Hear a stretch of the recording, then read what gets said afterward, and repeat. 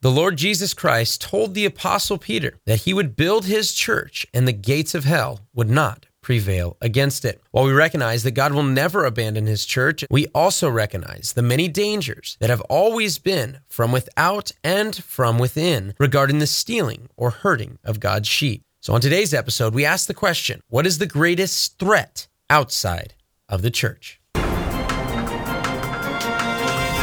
The Good Fight Radio Show. Welcome back to the Good Fight Radio Show. I'm your host, Chad Davidson of Good Fight Ministries. And on today's episode, we are going to be talking about that very thing, the dangers that are not in the church, but outside forces that are coming against God's church. And to discuss this very, very important topic is none other than the president and founder of Good Fight Ministries and pastor of Blessed Hope Chapel in Simi Valley, California, Pastor Joe Schimmel. Well, Chad, it's an important topic because as believers, we're members of the church, and the church is attacked from the outside and within, but we're looking at threats from the outside. And individual believers, where corporately the gates of hell will not prevail, but individual believers are called to persevere, right, in the faith, and we're branches attached to the vine, and they have to abide or they can be cut off. So we have to be concerned about these threats. And when you pose the question, because we talk about, hey, what do you want to deal with these shows that are coming up? I thought that's a great topic. But I thought, wow, parable of the sower is always pretty interesting because it's various ways the enemy brings attacks. I thought, wow, Mark 4, Luke 8, Mark 4, Matthew 13, and persecution is something, right, that we see in Mark 4. Jesus talks about the pleasures of this world, talks about trials, squeezing the word out of people. So there's a lot of different choices, and we haven't discussed what our answers are yet. I thought we might even pick the same thing. I don't know. I'm scratching my notes, and if he's kind of peaked, hopefully he can say, oh, that's the same or it's different. But we're going to start with you, Chad, and then you'll go off for a little bit, and then I'll go off, and hopefully you'll be warned, and I'll be encouraged. No, and I love that you said specifically the parable of the sower, because I did have a lot of the parable of the sower in mind, because you do have a situation where this seed is sown, and guess what? That's the imperishable seed of God's word. But yet, when it comes to the soil, which soil are you going to be? And I tell this story a lot, but I think it's an important one because I remember the first time we ever did an event here at the church that I was a part of, I shared my testimony and somebody wanted to come to Christ. And I was sad because I thought, oh, maybe they didn't want to listen to the message or something, but actually they had walked in and ran into you. And one of the things you did with that young man was take him through that parable to see how serious does this guy want to be in terms of exactly. Sit down first, calculate the cost to see if you have enough to finish the job, because we want to talk about those dangers not from within. And when we use that terminology, what we're actually coming from is a place from 2 Corinthians chapter 11, specifically as well, from what Paul had talked about, all the dangers that he went through. Yeah. And I was thinking about that, and I know we will be discussing within, hopefully next time. Yep, that's exactly right. And I was thinking, man, there's so many dangers inside the church, whether it's dangers among false brethren or so forth. There are things that are inside the church, some of which I think there are real believers, genuine believers, but they have something dangerous that they may be teaching or maybe not teaching as well. And so some are just out and out wolves, Yes, and then there are ones that are, and exactly, you check it with, of course, Matthew chapter 7, starting at verse 15, and check them against that. Are they those people that their fruit does bear the fruit of a wolf and not one of God's sheep? So what are some of these dangers from without? And the way that Paul described them in 2 Corinthians chapter 11, a lot of those things, I mean, you can go on a list of shipwrecks and so forth. But I do think in terms of our discussion here, I was thinking a lot of, as you mentioned, the parable of the sower and those pleasures of this life. And I was thinking this, and maybe this is from my background a little bit of being involved now in the young adults teaching, as well as the youth group alongside Tommy, as well as some other brothers and sisters with the middle school and high school. And I think of the pleasures of this life that come from the outside, and now how easily they are just right at the forefront of their life all the time. When we wanted to see a movie that we really liked, even as, and I'm not even thinking about the time of Jesus and so forth, but if we wanted to see a movie if we wanted to see, a TV show, we had to wait next week for the episode. There is none of that anymore, Joe. There is none of Instant that gratification. waiting. Instant gratifications. If you want to watch a sporting event, you can record it and then you don't even got to watch commercials. You can skip through plays you don't want. Instant gratification. And so there are so many ways that that's happening. And so, yes, obviously, and we can see from that, and we could get into what happens to dopamine and what happens with video games, what happens with TikTok. But one of the things, and I wanted specifically to deal with one of the ways that I see the enemy attacking young people. And that's my goal, is to go after what the enemy is doing towards young people over and over again. And one thing for people my age and even a little bit younger, one of the ways I've seen him come and attack is by getting them away from their family, away from the household. Even, and we're talking about dangers in the church. So these are people that have grown up in the church. And one of the things that happens to these young people is there may be seeds of rebellion that happen. There may be things that they allow in their household that come to fruition later. But one of the biggest dangers that I've noticed, and this is from counseling people into Christ, sharing the gospel with people, seeing come to Christ, or seeing people that maybe have faltered in their walk. But there seems to be just the devil's brew of a situation for young people where they go off to school maybe for the first time, away from their parents, away from the home, and now they're in a secular field. And not only they're in a secular field, but their professors do not love the Lord. They do not know them. And at the same time, as they have professors telling them that everything they have believed, what their parents have told them as lies. And guys, I'm telling you this not as, oh, this is just what the Christians say or told to kids. No, I went to school as a non-believer and got saved during that time, right before I turned 21. So yes, I saw that. I saw it with my friends. I saw the questions that were asked. But it's not just simply, oh, there's a professor, there's this authority over them. They're going there paying a lot of money, $50,000 to $100,000 sometimes a year to go to these schools to be propagated this nonsense over and over again against the truths of Scripture. And at the same time, and this is why I say it's a devil's brew, because at the same time as that, as they're sent away from their friends, maybe they've grown up in the Lord, away from their parents who have raised them up in the admonition of the Lord, now they are away from them. And at the same time as this is going on, the flesh is being fed. You're around nothing but non-believers. That's why it says, do not be deceived. Bad company corrupts good morals in 1 Corinthians chapter 15, verse 33. And when you see that they now have their best friends. All of their friends around them are non-believers typically. Now, the house that they probably live in, they're not living on their own. They actually usually have roommates. There are girls, there is alcohol, there's bong loads. All of this stuff is going on, and it's all at the same time. So now, not only do you have your flesh to feed, but then after your flesh gets fed, you have a professor, you have a teacher, and your friends, and your TikTok, and your Instagram, and anything you want to cultivate that disbelief so that now, alongside of your fleshly desires being fulfilled, you are also cultivating what? Those doubts to come in. So why are the doubts there? The doubts might come in about the truth of Scripture, about the moral ethic, the sexual ethic of God, because you're committing these indecent acts and going towards them. And I'm bringing this all hopefully into somewhat of a little bow so you can see exactly what's happening. I'm only telling you that not only from personal experience, people I've counseled, and just what the climate looks like. And when you see all that, even for those who come home and get that advice maybe back from their parents, maybe they find some good apologetic answers, and maybe they do come back. A lot of times when they go back, even to now they're growing up, they're getting married and all that stuff.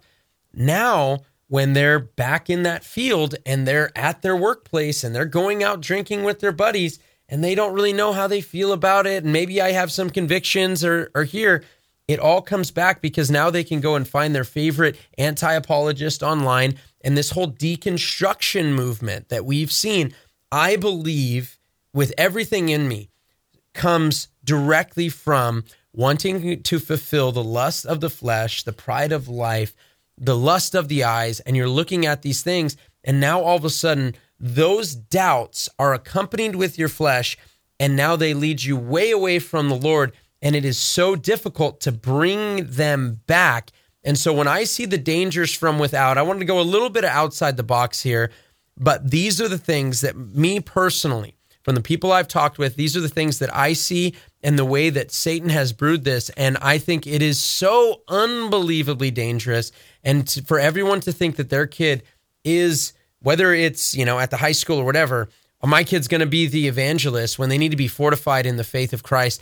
I personally believe that this has been one of those dangers that when we see this deconstruction movement and all that, they're fed it all day, all of their friends, and at the same time, right when their fleshly desires are waiting to be fulfilled. Amen. Very good. That's an incredible exposition and hopefully admonition for you as well. If you're paying attention to what Chad's saying, he's saying beware of going down that path. It's collected, Chad, I'd say millions of young people, Yep. Millions of professing believers, enemies been able to get through those very scenarios. What you're saying relates a lot to what I'm saying as well. A little bit different because I think they complement each other, and hopefully, we could all be very thoughtful about what we're facing.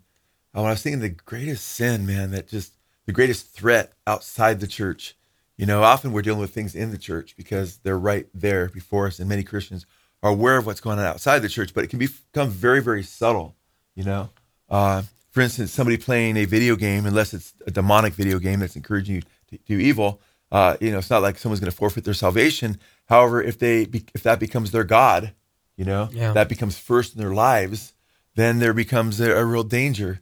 And so it's interesting. It's funny because we were both thinking about the parable of the sower without really discussing it regarding the threats. And persecution is a huge threat. And in the early church, we talk about, the enemy used persecution in the early church. It didn't really work. Well, it did with some people, Yeah, amen. In fact, the scriptures reveal that to us. And in the Revelation, we see that, the mark of the beast comes out. Persecution plays a huge role that's why believers are called in Revelation 12 and 13 and 14, in light of the attack of Satan on the church at the end of 12 and then 13 and then 14. We're called the perseverance of the saints in the midst of that persecution, and those who take the mark of the beast, which is the number of his name or what have you, are in dire straits for all eternity, So I looked at that, but I thought, when the enemy did use persecution, God used it to purify the church, but it seems as though he has a far more, when the church gets persecuted, a lot of believers become stronger, So isn't the only thing in his arsenal, and by no means don't go away with these couple things we're talking about, saying these are the biggest things or only things, because he uses a concert of various, things to deceive us. But I came up with, in the end, the thread I want to talk about that I think is huge is idolatry, because idolatry is the sin that we see warned about most in Scripture, from Genesis to Revelation. And there's more text spent on idolatry than any other sin in the Bible by far and away, which is interesting though, because it dovetails with what you're saying, Chad, because what a lot of stuff that you talked about, it falls under, whether it's love of pleasure, falls under the rubric of idolatry in general. Because a lot of people think of idolatry in the terms like, that's a huge problem in China or the Far East, and in biblical times, but we don't bow down before idols today. But you'd be sorely mistaken if you think that's true, because you don't have to, bow down before an idol of stone or wood or iron or clay or what have you to be an idolatry. You just have to put something before the Lord. And when I was thinking about idolatry, I was thinking the first of the 10 Commandments, which is repeated in the New Testament as far as making sure God's first, is you shall have no other gods before me. And then in the New Testament, we read, Jesus is asked the greatest commandment, and he says, thou shalt love the Lord thy God, in Matthew 23, around verse 37 through 39. Thou shalt love the Lord thy God with thy whole heart and thy whole soul and with all thy mind. And also we read another text in the New Testament, our whole heart, soul, strength and mind. And that's the greatest of the commandments. And is if we put something before Jesus, whether it's a girlfriend, whether it's, a myriad of different things we could put, or a boyfriend, or something that's, we know God say no, sexual sin. A lot of things are idolatry. Now it's interesting because listen to some of the New Testament texts. 1 Corinthians 10:14 says, therefore, my dear friends, flee from idolatry. We're supposed to flee from idolatry, take off. Like Joseph, I always think of, when I see that scripture, flee idolatry, I think of Joseph and Potiphar's wife, right? When he just booked out of there, right? And 1 John 5:21, the epistle ends, And little children, keep yourselves from idols. Yeah. And then also in Revelation chapter 9, verse 20, in the book of Revelation, it talks about those who refuse to repent. Amidst all of God's judgments, all these people are wiped out. And the first thing it mentions on the vice list is those who worship demons and idols. And it spends more words in the Greek on that idolatry than the other warnings, which is kind of interesting. And then in Revelation 21:8, there's a whole vice list of those who go to the lake of fire, including idolaters. So this is really serious because we have one short life to live, and we need to make sure we live it for Jesus and we know him. But the interesting thing is idolatry is really basically putting anyone or anything before the Lord Jesus Christ. And we have to examine our hearts and make sure we're right with God. And because idolatry comes in many, many forms, In Colossians 3:5, listen to what it mentions. At the end of this verse, it uses the word idolatry, but idolatry is basically summing up everything he just mentions. Put to death, therefore, whatever belongs to your earthly nature: sexual immorality, impurity, lust, evil desires, and greed, love of money. They talk about the almighty dollar, as though it precedes God for many people. It says, put all these things away from you, including greed, it says, which is idolatry.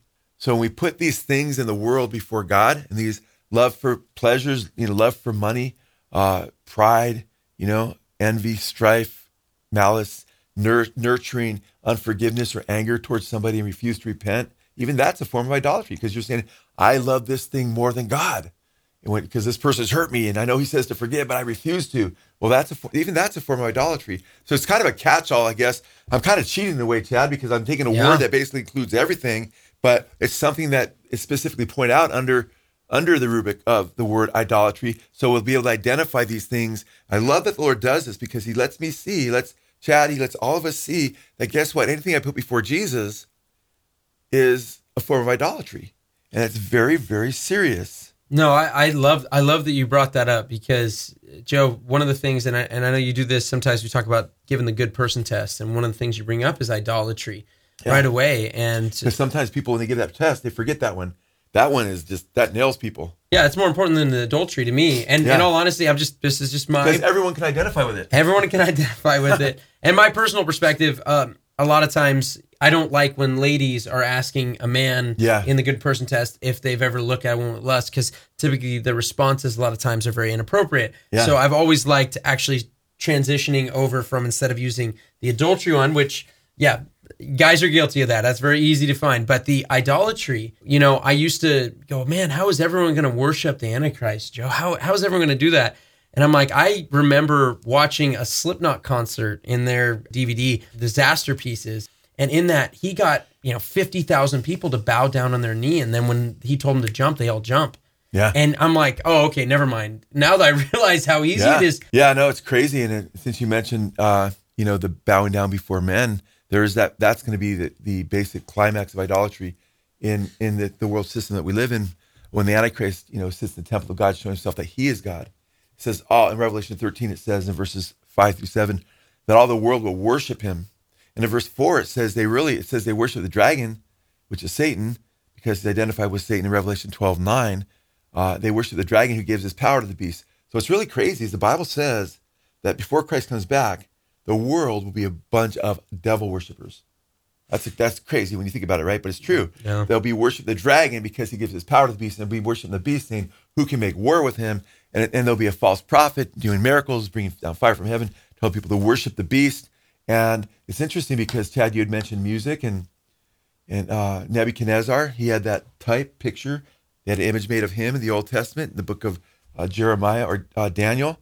And 60 cubits high, 6 cubits wide, 6 different musical instruments are mentioned that are used to get the world, nations, peoples, and tongues in the civilized world that were gathered there, because that was the empire of the world, to worship that image. And so it's interesting because while we say that idolatry takes all these forms now that are very subtle, it's going to become very, very blatant. And music is used that way. And when you were talking about Slipknot there, I was thinking about just how powerful music is as far as a persuader. I remember Madonna, we show in our video, they sold their souls for rock and roll. And I think she's in Australia playing before, tens and tens and tens of thousands of people. And she's singing, I'm going to ring my bell, and she wants everybody to repeat. Everybody's, I'm going to ring my bell. It's part of the song. I'm going to go to hell.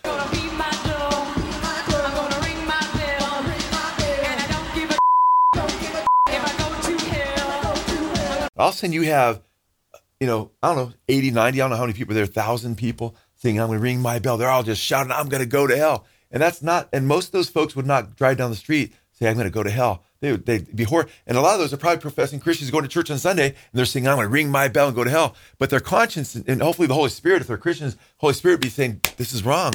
This is wrong. He's grieved. And they continue to do it because the power of peer pressure, being starstruck, being strung along by some other songs that aren't so blatant, before you know it, you're in a state of just total deception. Well, it's interesting because lovers of pleasure is more than lovers of God. I'm not going to spend a lot of time on that because Chad, you did a really good job with that.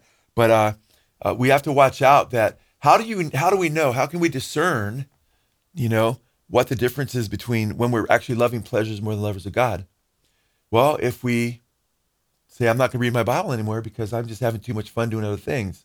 I don't want to, I'm definitely, more into the light of my TV, as Keith Green put it, than the light of God's word, And every one of us, so I don't want you to feel condemned, okay? Because every one of us feels we should read scripture more, amen? Yeah. But so that's not the point. The point is this: if you're just setting God's word aside, though, saying I don't, want to read God's word anymore and so forth, I'm tuning into this because you don't really care about God's word anymore. It's not even a struggle for you.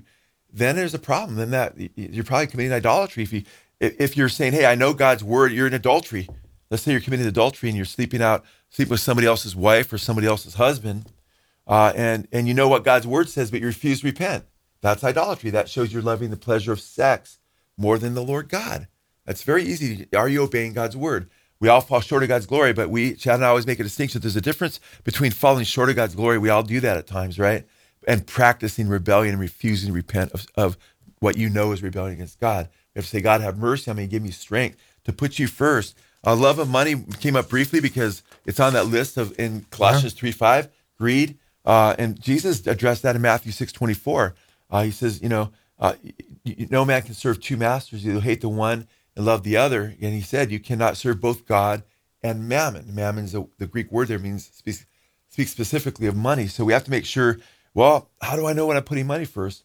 Well, you don't go to church anymore. You don't fellowship anymore. You don't put money in the kingdom to advance the gospel of Jesus Christ, because you want to spend it all on yourself. And you definitely don't want to go to church because you can work on Sunday morning, Now, if you have to work for a period of time on Sunday mornings, and one man esteems one day above another, another man all days alike, and you have a conviction, but you're still sowing in God's kingdom, you're still in fellowship with people, you're still going to church. Partaking of communion. Yeah, you're still partaking of communion, you're still subject to godly leaders and so forth, or maybe you're between churches, but you're seeking out a solid church. Well, praise God, that's good. But if you're just saying, hey, because I want to make sure nobody afterwards says, oh, I missed church 3 weeks in a row, I'm condemned. No. But if you're like, hey, I don't really need to be in fellowship, then that's very, very important that we understand that that's a sign of idolatry, And I think it's important because, it's funny, Chad, because you mentioned some of the scriptures I was out of my mind as well. So I thought, Lord must be speaking to both of our hearts in a similar way. Because in 1 John 2, which Chad referenced, in verse 15, John warns us, love not the world, neither the things that are in the world, for all that is of the world is the lust of the flesh, the lust of the eyes, and the pride of life. Yeah.